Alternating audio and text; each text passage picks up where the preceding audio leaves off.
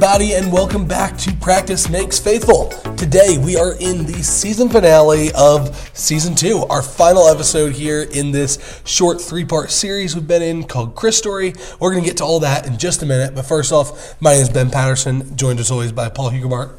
Yeah, we're here on this final week leading into Christmas. I guess not the final week of the year, but it is, so it is the final week of the year for this podcast. So for us, man, a lot going on around here. It's been a busy time around Grace Chapel, and I'm sure others listening that maybe are connected with other churches experiencing that too this time of year. Always a busy time, but a lot of good festivities to kind of rally around. We had our Breakfast with Santa event this weekend. That's right. We got coming up now this week, we're having our Christmas gathering and had our GC Youth Christmas party last night, so all kinds of good stuff. It's been really fun. Staff Christmas party tonight. So, yes. Man, it's.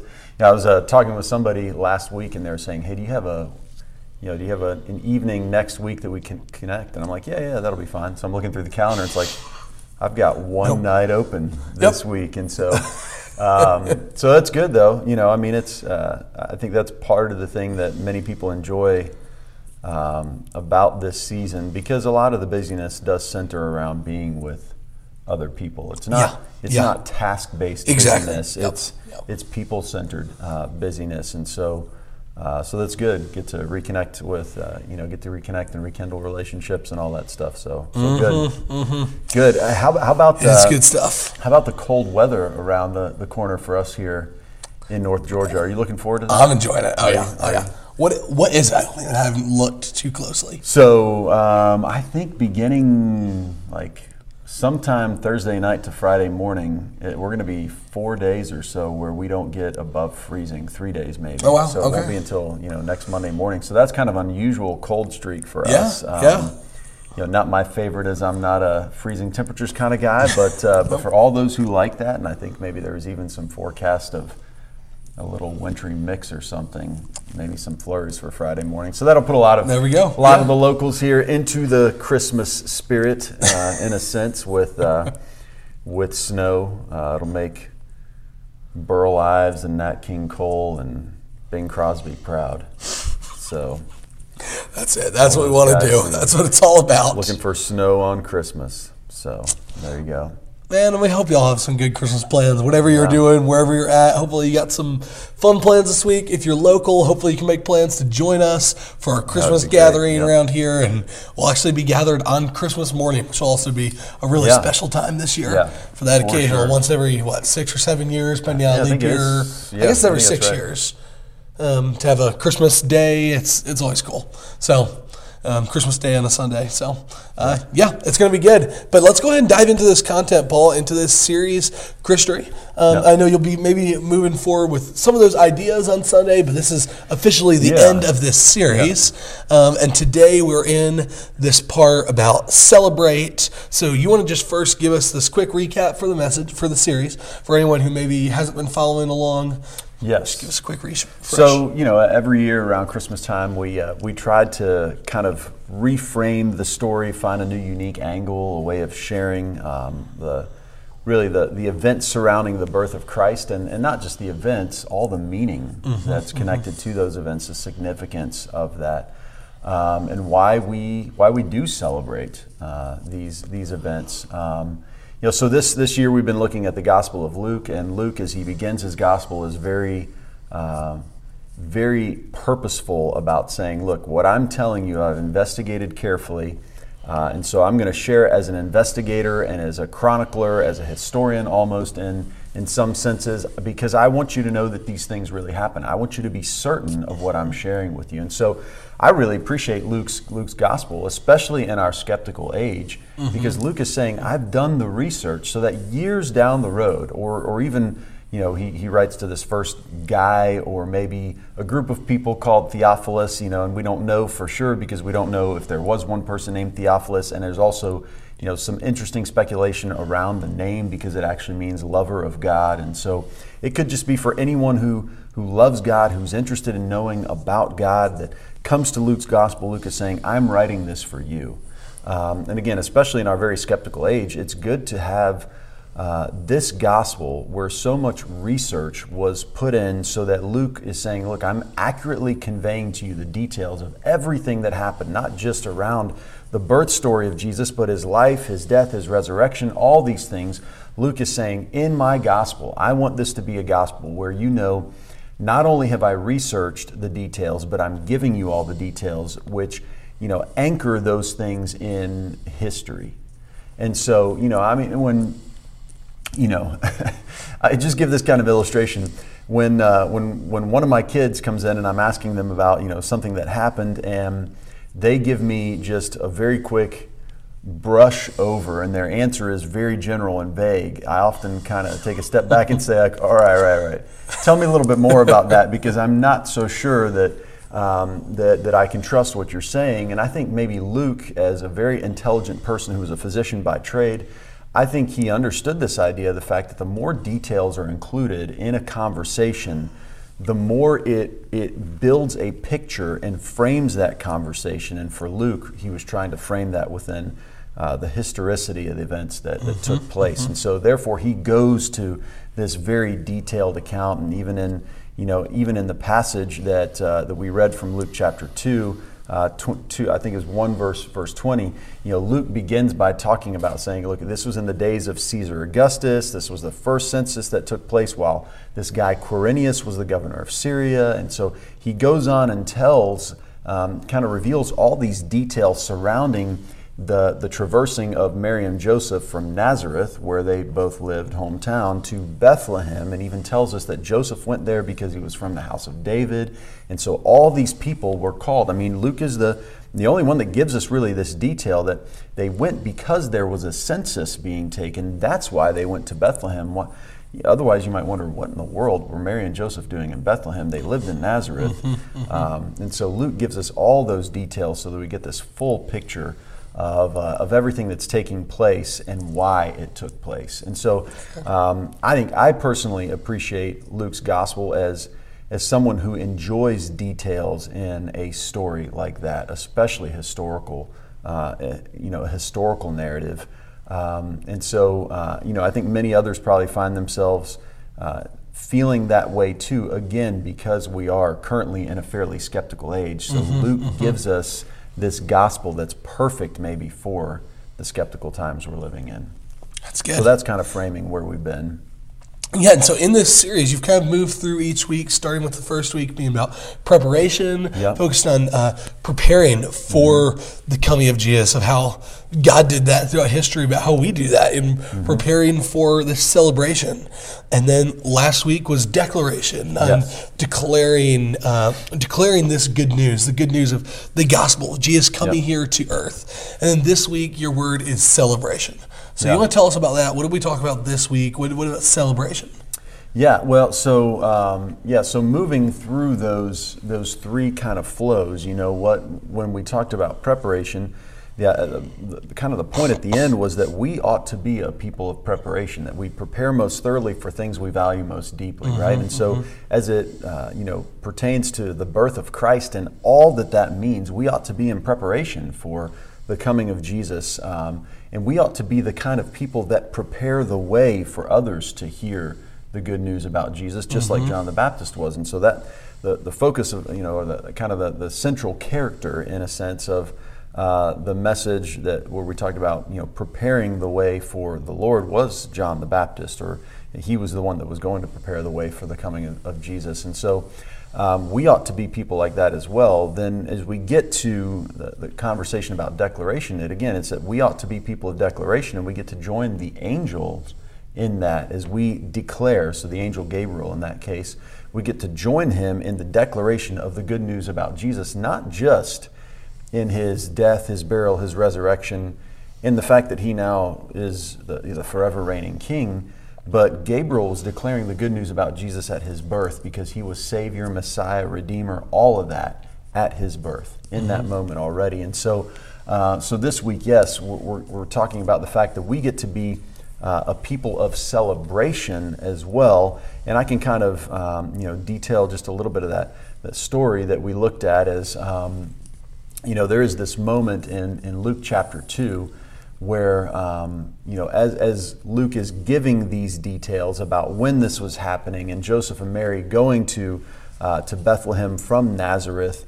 The time comes for the baby to be born. There's no room for them at the inn, we sometimes call it, or whatever it was, whatever houses people had. There was just no extra space for them. And so we sometimes talk about them going to a stable, or maybe them going to a cave, or wherever these shepherds probably kept their animals, or some people kept their animals. The shepherds were in the fields, but animals were kept in sometimes barns or caves or other places, and that's the only place that they could find space to stay, to get some shelter, was wherever they were keeping these animals. And so the time comes for the baby to be born. We know that Mary wrapped him in these swaddling cloths, laid him in a manger, and we talk about mangers today. All my kids were laid in mangers, but not quite the same manger that Jesus had been laid in, where his was more of a feed trough for the animals that probably they had cleaned out some, but it made this place where they could lay the baby Jesus. And in that moment, there's also this, it's another declaration that is made, but a declaration made to these shepherds who were out in the fields nearby in the town of Bethlehem. And shepherds, tended to graze their flocks, their herd, their sheep, out in fields surrounding towns, because again, there wouldn't have been much grass in the town, and also because sometimes shepherds weren't considered to be wildly trustworthy people in the first century. And so, folks kind of liked for them to stay a little bit out of town as well. And so, the shepherds were there nearby, keeping their flocks at night, and an angel appears to them and makes this declaration, basically, look, today there's born to you a Savior in the town of Bethlehem. He's from the line of David. He's the Messiah. He is the Lord, the reigning one, the King, the anointed one. I mean, all these things that go along with this.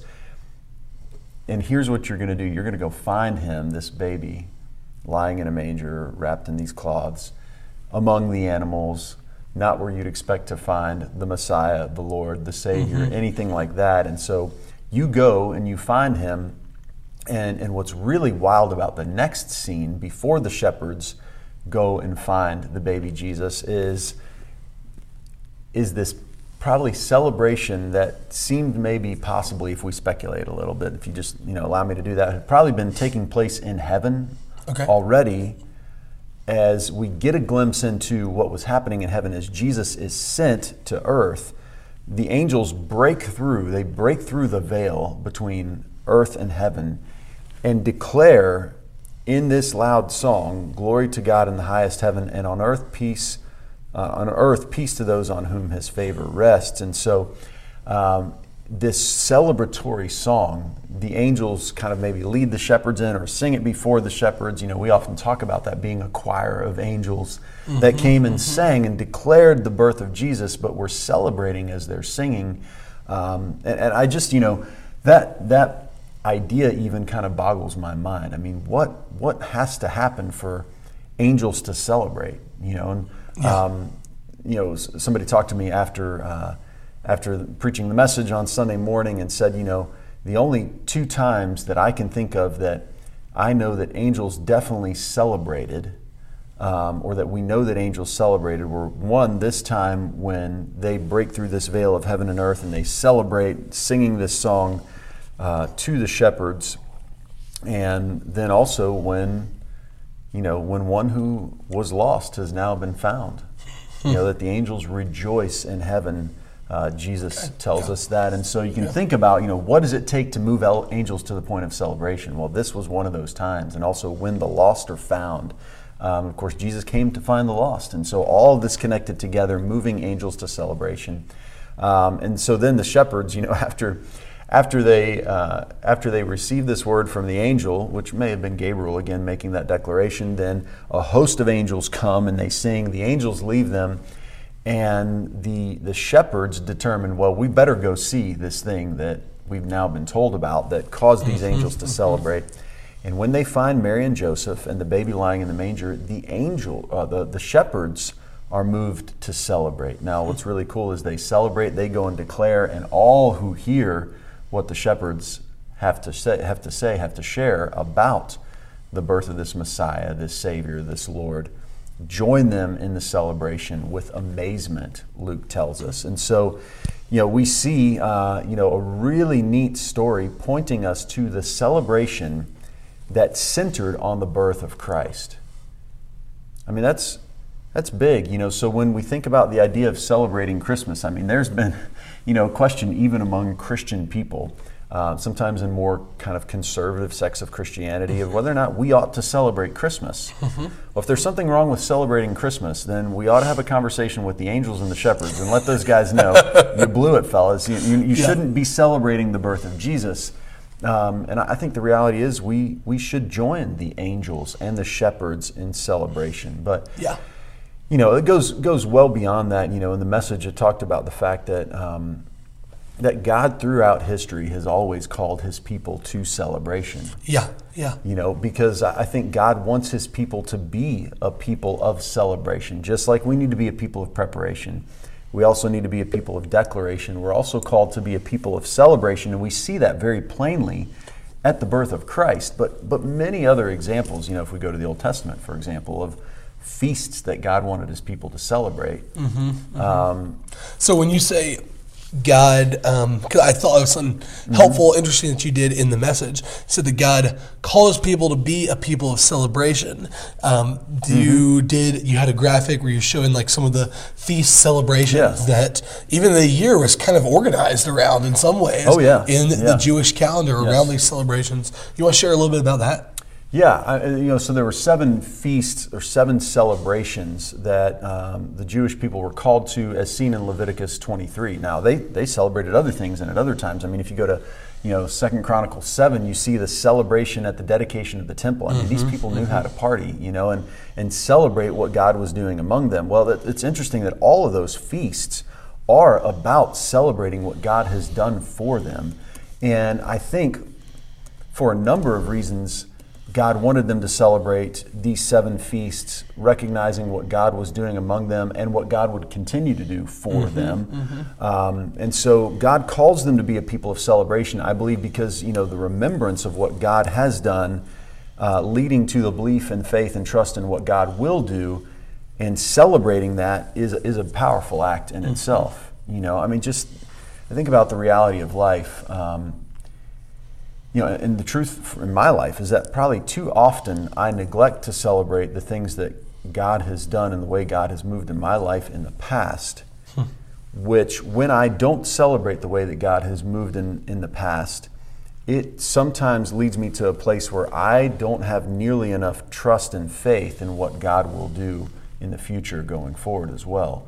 And so if we're trying to be a faithful people, celebration is central to actually the practice of faithfulness, because it roots and anchors our faith in the remembrance of the things that God has already done. They're therefore strengthening our faith for the future in what God, in the belief of what God will continue to do. And so we celebrate God's faithfulness. And it's not just a remembrance, it's more than that. It is the celebration piece. So if we just remember, yes, God has done good things in the past, but we don't allow ourselves to rejoice and celebrate over those, yes, that's an external thing. Celebration is often sometimes we do, and it's what's visible. We're celebrating. Everybody can see that we're celebrating. But the reality of it is that celebration does something for us as well. There are a number of psychological studies that confirm, psychological, neurological, both, for people who are struggling with depression. And, I try to remind myself of this in the wintertime. Smile even when you don't feel like it, because just the movement of the muscles in the face to smile will release endorphins and other chemicals that help bring some measure of happiness, temporary, momentary happiness into your life. Well, if smiling causes some sort of chain reaction that moves us to happiness, then what would celebration do? Where there's lots of smiling, and it's something now that we are engaging in communally together as a group. And so you're smiling, others are smiling, you're celebrating, you're rejoicing it builds and strengthens a communal faith then going forward as well. And so there's so much significance tied to this act of celebration. And so, these 7 feasts, go ahead. Yeah. No, I was just going to say something that with those 7 feasts that strikes me about that is just this this organization, this organizing their calendar around these celebrations that each have this deep religious significance that center them, that ground them in their Jewish story. Yes, absolutely. And you see some of this in our culture today of the organizing our calendar around celebrations, but we've created a fairly secular version of that. Sure. It's not around, certainly in the historic Christian church, they very much organized around Christian holidays and feast days. We don't practice a lot of those at this point, but now, even just think about how our calendar is arranged, that many of these holidays have a season around it. You hit October and you've got all the Halloween stuff, then you've got Thanksgiving, you got Christmas, you got New Year's, you've got in these big holidays that certainly we've got Christmas and Easter that have a deeply religious component of it, although there is a secular version of each of those as well. But this idea of celebrating is built into our culture as well, I feel like, to some degree, but it's just a secular version of that. It's like a secular counterfeit version of what God had built into the Jewish calendar. We've made a secular version of that. So it's interesting to think, what would that look like for us to redeem some of that significance and how we celebrate these holidays, especially when you're looking at Christmas and Easter, that we're really celebrating the meaning of these. Yeah, I think that's great. Two things I'll say about that real quick. I began the Sunday morning message by talking about the fact and by trying to make the case that we are built hardwired for celebration. We for the most part, now depending upon the wiring of some particular personalities, there are some people that probably enjoy celebration in a crowd more than others, and some people that enjoy that less than others. But most of us are hardwired to enjoy the celebration of our own birthdays. I think about it's really interesting to me in the last several years. I've certainly seen people who celebrate their birthdays differently, or families in which birthdays are celebrated differently. And I've seen some here recently that don't just celebrate birthdays, but they have like a birth week. They'll celebrate for the whole week or the birth month. This is my birth month, and so we're partying this whole month in a sense. And you can see in that kind of, again, our hardwiring for celebration. I think God put that in us. And what God wants for us to do is celebrate the right things. And certainly birthdays are wonderful to celebrate, and a lot of the holidays that we have to celebrate here, even on our more secular calendar in a sense, are wonderful to celebrate. But in that, we ought not to miss the things that we should be celebrating that bring us again to this place of remembrance about what God has done, reassuring us of what God will do. And you're right. I think maybe we could say it this way. So this is the second piece, that the things we celebrate and maybe find most meaning in celebrating are actually identity forming. Man, I was going down the same wavelength, even just thinking of our secular holidays that do the same thing. Every year we're going to celebrate 4th of July, and that is shaping the identity of a people who are patriotic, who remember their country by celebrating that. So I think that's really right. So they're shaping identity, and that's it comes back to this idea, and we know this is true as church leaders.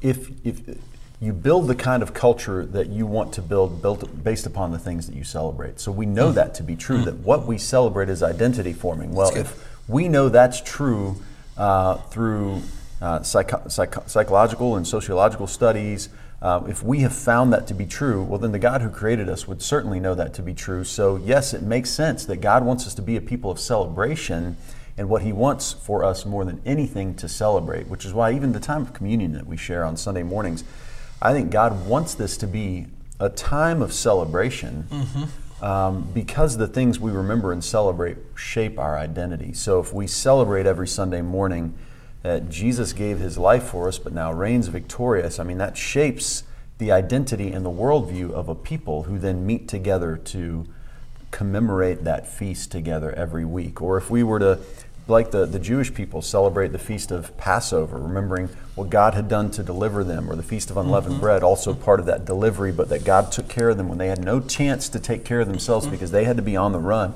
Or first fruits, God is faithful in bringing the harvest. I mean, all these things. The Day of Atonement, this day where we realize that we are sinful and we're in need of some sort of atonement because we can't justify ourselves before God. And there's other feasts as well.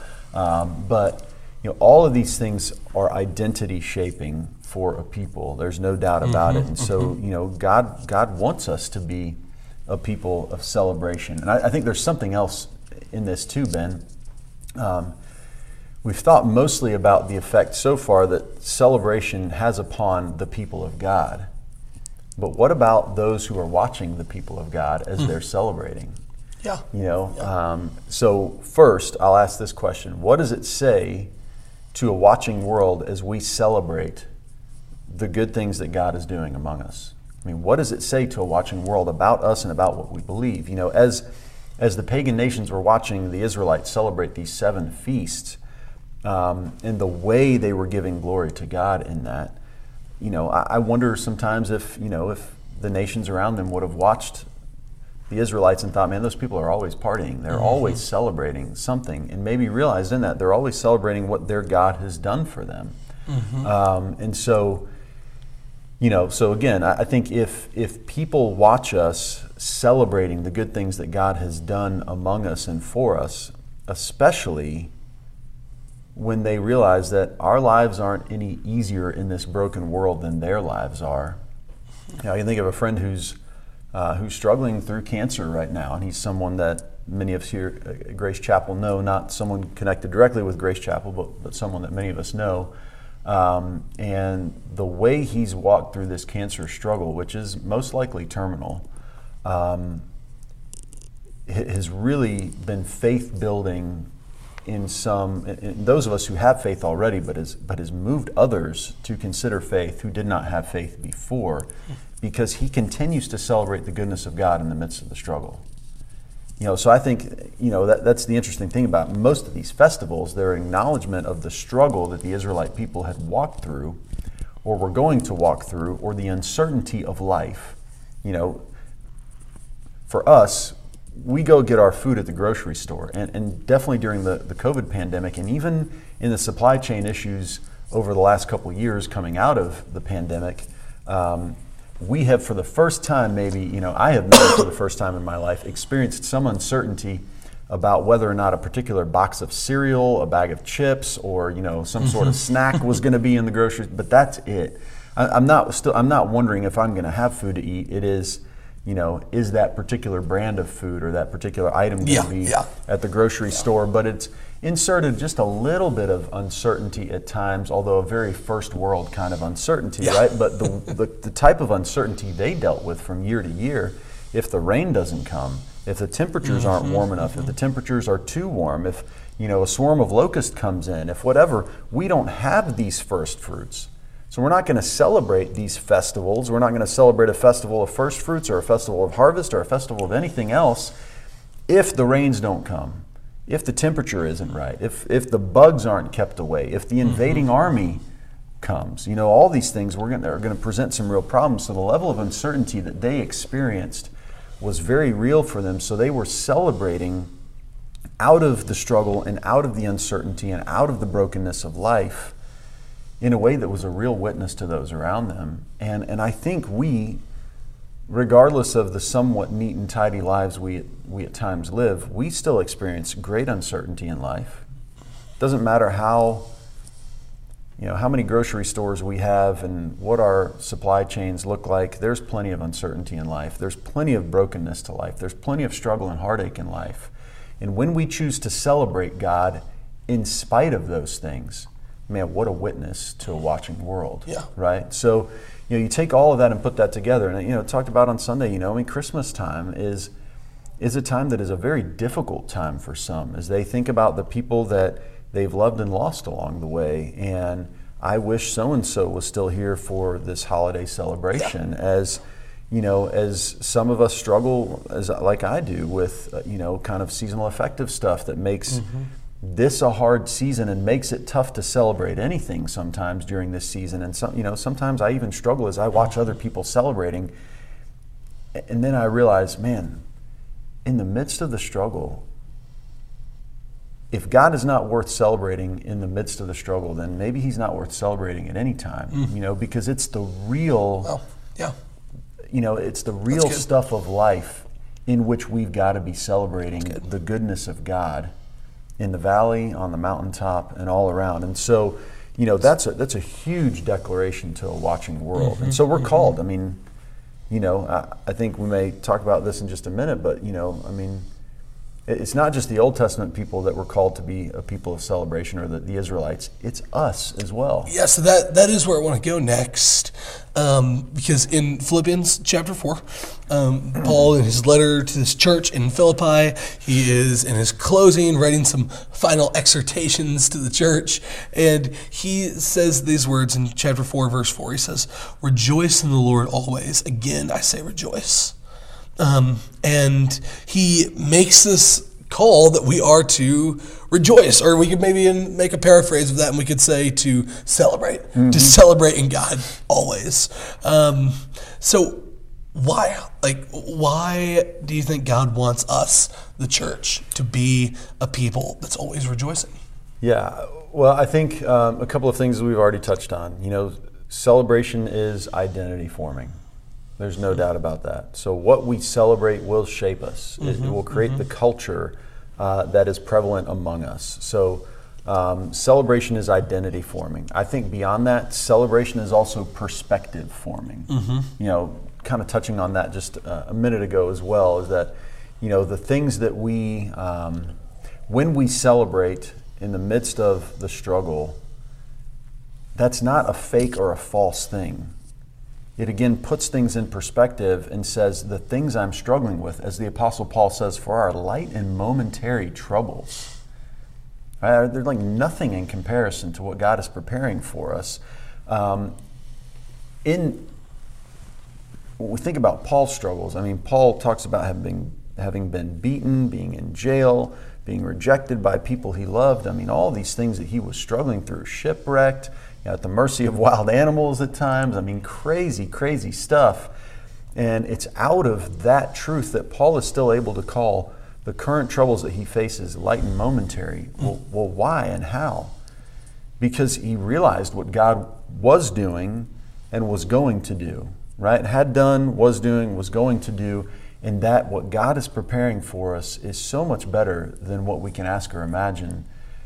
This eternity with Him, where everything will be restored to what it is supposed to be, and it's the coming of Jesus confirms that. He is the first fruits. It's interesting when we look at the 7 Old Testament festivals. There is a parallel between each one of those festivals and Jesus in a sense. The Passover, Jesus is our Passover lamb. The unleavened bread, the idea of yeast getting into bread. Yeast is often used to kind of maybe picture or create an image of sin. A little yeast gets in and does a whole lot of, Jesus is this unleavened pure bread. He's the first fruits. Pentecost is the day that the church was established. The Feast of the Trumpets, one day Jesus will return, and what's going to be the sign of His returning? We hear the idea of being the trumpet sound there. The Day of Atonement, Jesus is our atoning sacrifice. The Feast of Tabernacles, the Feast of Tabernacles is so beautiful in that, the Israelite people were celebrating that God was with them everywhere they went, even when they were in the wilderness. And here we have Jesus given the name Emmanuel. Matthew talks about that. As a fulfillment, he was given the name Emmanuel, which means God with us.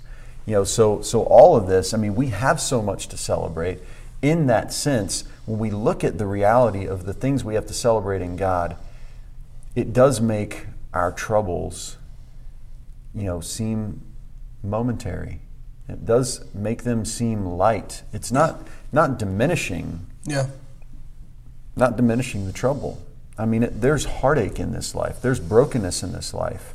But in comparison, Paul says, to what God is doing for us and is going to do for us, those troubles seem light and momentary in his words. And so I think that's a big piece. And then, let me flip the script on what we talked about just a minute ago. I asked the question, what does it convey to a watching world when we are a people of celebration? Let's ask that question in the negative. What does it convey to a watching world when sometimes so I've got a friend who said this, and I know this can be offensive at times, and I don't mean it to be offensive. So I'm going to give him the blame for these words, right? So maybe don't shoot me as a messenger. No, I think it's fair words. What does it convey to a watching world when our church services are not moments and places of celebration, when they sometimes look more like funerals than times of celebration?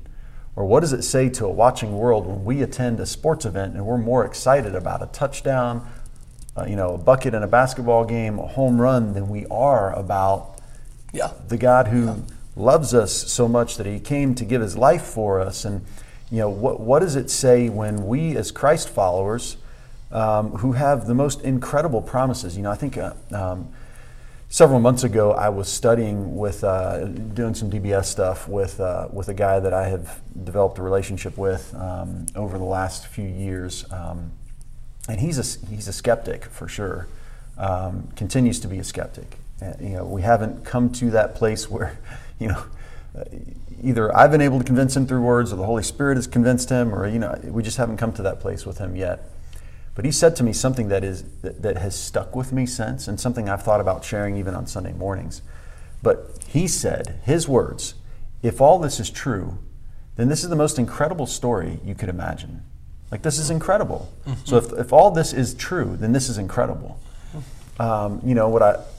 What I have thought about that on several occasions is that we as Christ followers aren't people of if, but we're people of is. This is true.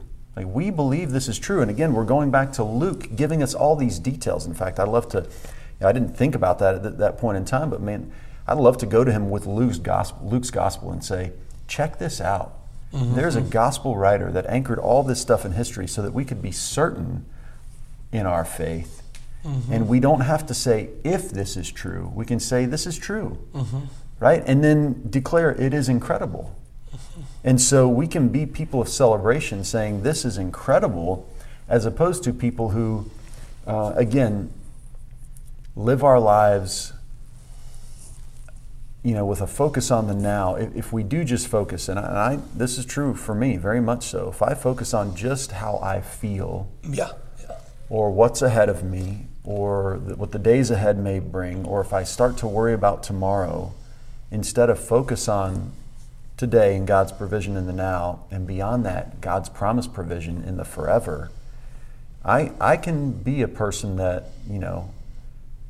especially this time of year, I could be, Debbie Downer, and I feel bad for poor Debbie that she got the name of Debbie Downer, but it just kind of goes together, right? I can be the person that lives a life that says, yes, I believe in Jesus Christ, but the joy of what it means to have a faith in Christ is not flowing out of me. Something else is flowing out of me. And how does that look to people in the world when we're just as down about this life, when we're just as pessimistic? So pessimistic Paul, how about that? Instead of Debbie Downer, we'll go with pessimistic Paul. I can be that. Yeah. But if the truth of Jesus is good news that changed everything, then in the midst, and it's not that we're not authentic about our struggles, but in the midst of my struggle, your struggle, anyone else's struggle, we ought to be able to say, but God. Yeah. Yes, all this is true about my life, but God, He's rich in mercy, but God is good, but God continues to be faithful, but God gives me something to celebrate. And especially this time of year, God is giving us something incredible to celebrate. So I think that's why maybe altogether God wants us to be a people of celebration, because of what it does for us, because of also the witness it is in the world around us. So let's start to get practical with that and kind of dial that in specifically to Christmas. And we've kind of been talking about celebration a little bit around Christmas, but more just kind of generic as this idea. So, but why what would this look like at Christmas specifically? Like, what would it look like for us to be people who embrace the kind of celebration that honors God during this season? Yeah, well, so we can be a people of celebration. Kind of, it gave us an interesting side note in Sunday's message. So while the shepherds were partying and the angels were partying, having a celebration, Mary is kind of over in the corner, treasuring up all these things in her heart and pondering them. So she's pondering these things, she's treasuring them in her heart. And so I think Mary was very much a person of celebration as well. But sometimes we have to take time to do what Mary was doing, which is contemplate, which is think through, it's ponder deeply, it's treasure in our hearts the things that we believe to be real, and out of that we can sometimes be moved to celebration. And so I think sometimes we don't spend nearly enough time. Just for example, I'm just going to focus on the words of the angel again that come out of Luke chapter 2. So, as the angel appears to these shepherds, he says this: "Today in the town of David, a Savior has been born." So I want you to think about, just that word, a Savior has been born to you. He is the Messiah. That's the second thing he says. And then he says the third thing is he is the Lord. Well, if we were to just think about the identity of Jesus, true at his birth, a Savior, revealing again, we've talked about this month already, that we know we need something more than, anybody who has tried to,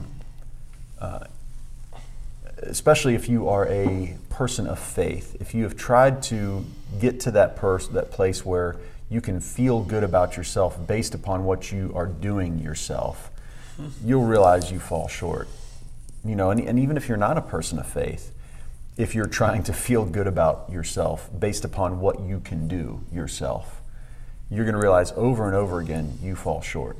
You let people down. We see that in other people as they let us down. And so I think there is a general recognition in this world about ourselves and about others, is that we're truly broken people, that we fall way short. And so sometimes we as people of faith experience this, and I believe people who aren't of faith, why do we resound so much with the stories about superheroes? Because we're looking for someone that can come save the brokenness of this world. I think that's, I think there's even, what was the show a few years ago that had the theme song, and I can't remember what the theme song was called, but the first line of it was, "Somebody save me." That was the line, that was the plea, somebody save me. I think we know on some level that we need to be rescued. And here, Jesus at his birth is declared to be that rescuer. And then in the idea of the Messiah or the Anointed One, we see as well that was God's plan.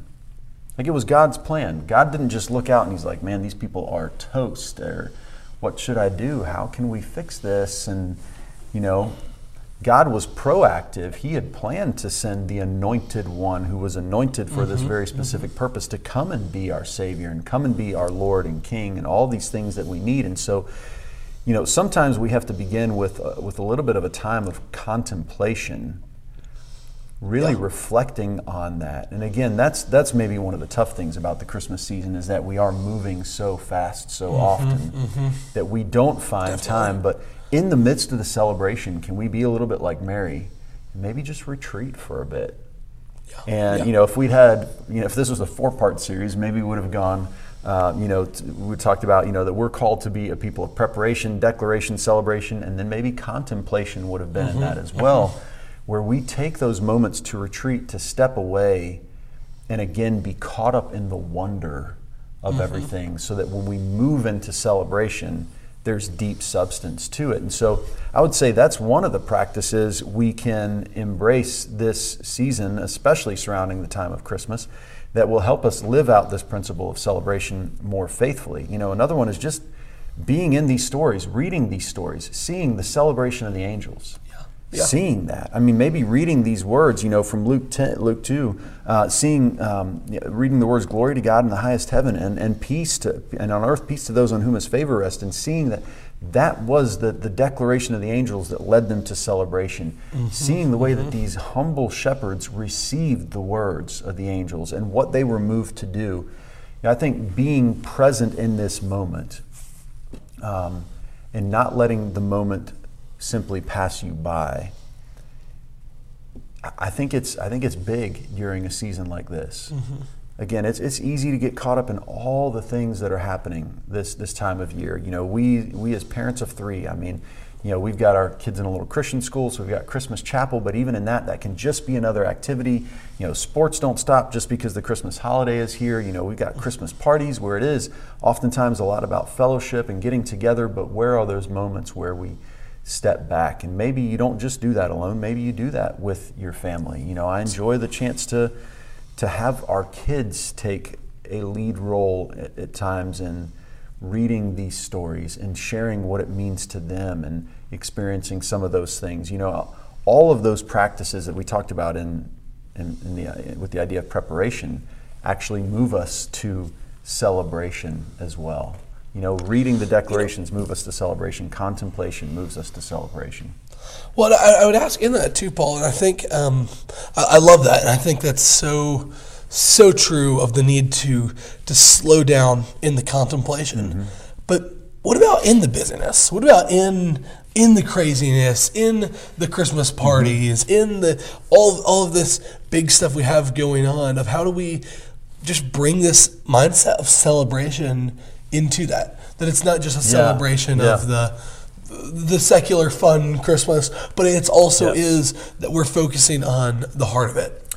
Yeah, and I think that's where, again, coming back to last week, being a people of declaration, I think is operative, and not missing the opportunities and the moments that God puts before us to share our faith in a way that is anchored to this time of year specifically. Or if you're a person who struggles for whatever reason with maybe some type of depression this time of year, whether it be situational or seasonal or whatever it happens to be,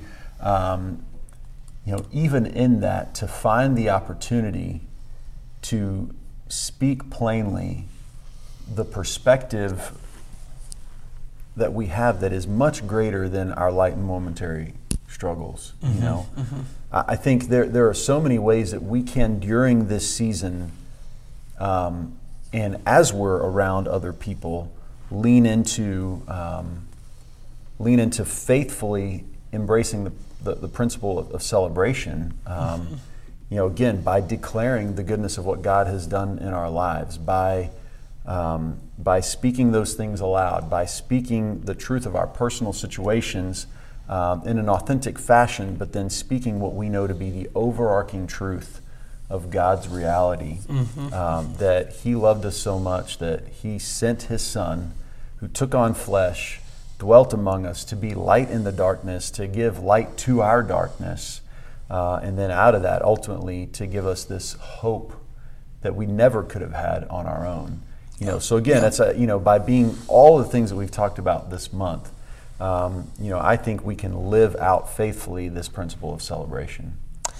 One of the things that comes to my mind is over the summer, we did our youth series. We called it Whatever. And we were basing on the verse in Colossians 3:17, where Paul says, and whatever you do, whether in word or in deed, do it all in the name of the Lord Jesus, giving thanks to God our Father through Him.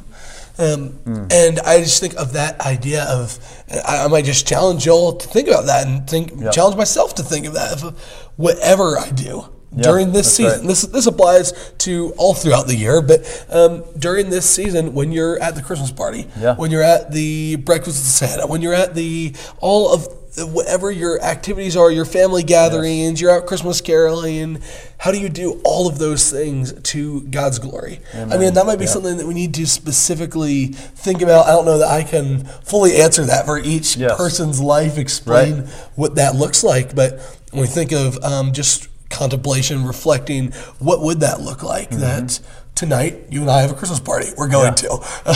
And what does that look like? That we're at that Christmas party and everything we're doing there, we're doing that to the glory of God as we eat a good meal, as we celebrate, as we spend time with friends. That's all happening to God's glory. Yeah, amen.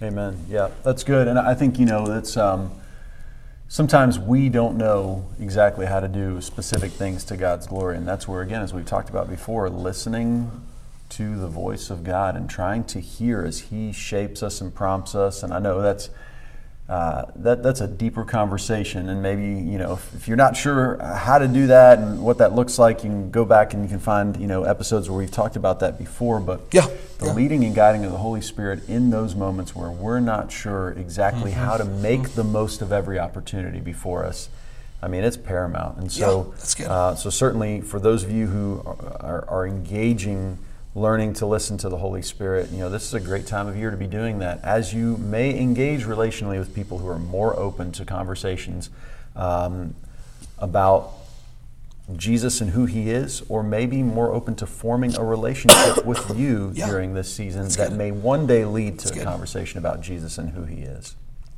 So I think we've pretty much already answered our question about how we practice this. That's right. To be faithful. But in just a minute, would you just summarize what we've said and how do we practice this to be faithful? Yeah. So quick summary of that. Again, realize why we're called to be a people of celebration. Yeah.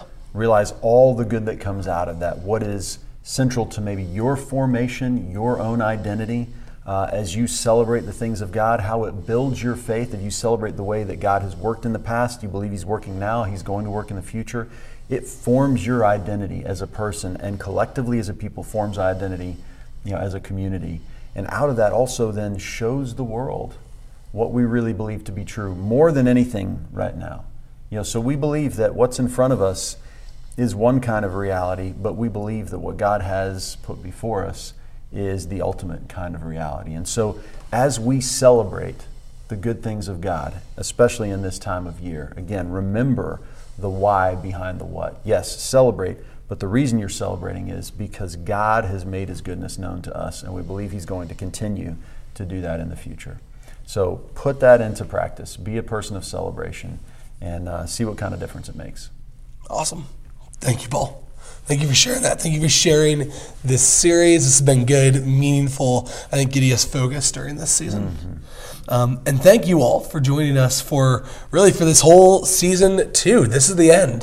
The end of this season is kind of wild looking back that it's been a full year now that we've been in this podcast. Yeah, that's right. 2 seasons into it. Yep. And it's been really meaningful. So I just want to thank you all for your feedback, for letting us know. I know how significant it is to me whenever we get to hear from one of y'all of just what this podcast has meant for you, how it's been helping you just in continuing to grow in your faithfulness to Jesus. Absolutely. So I think we both enjoyed doing this and look forward to coming back in season 3 and hearing from y'all again.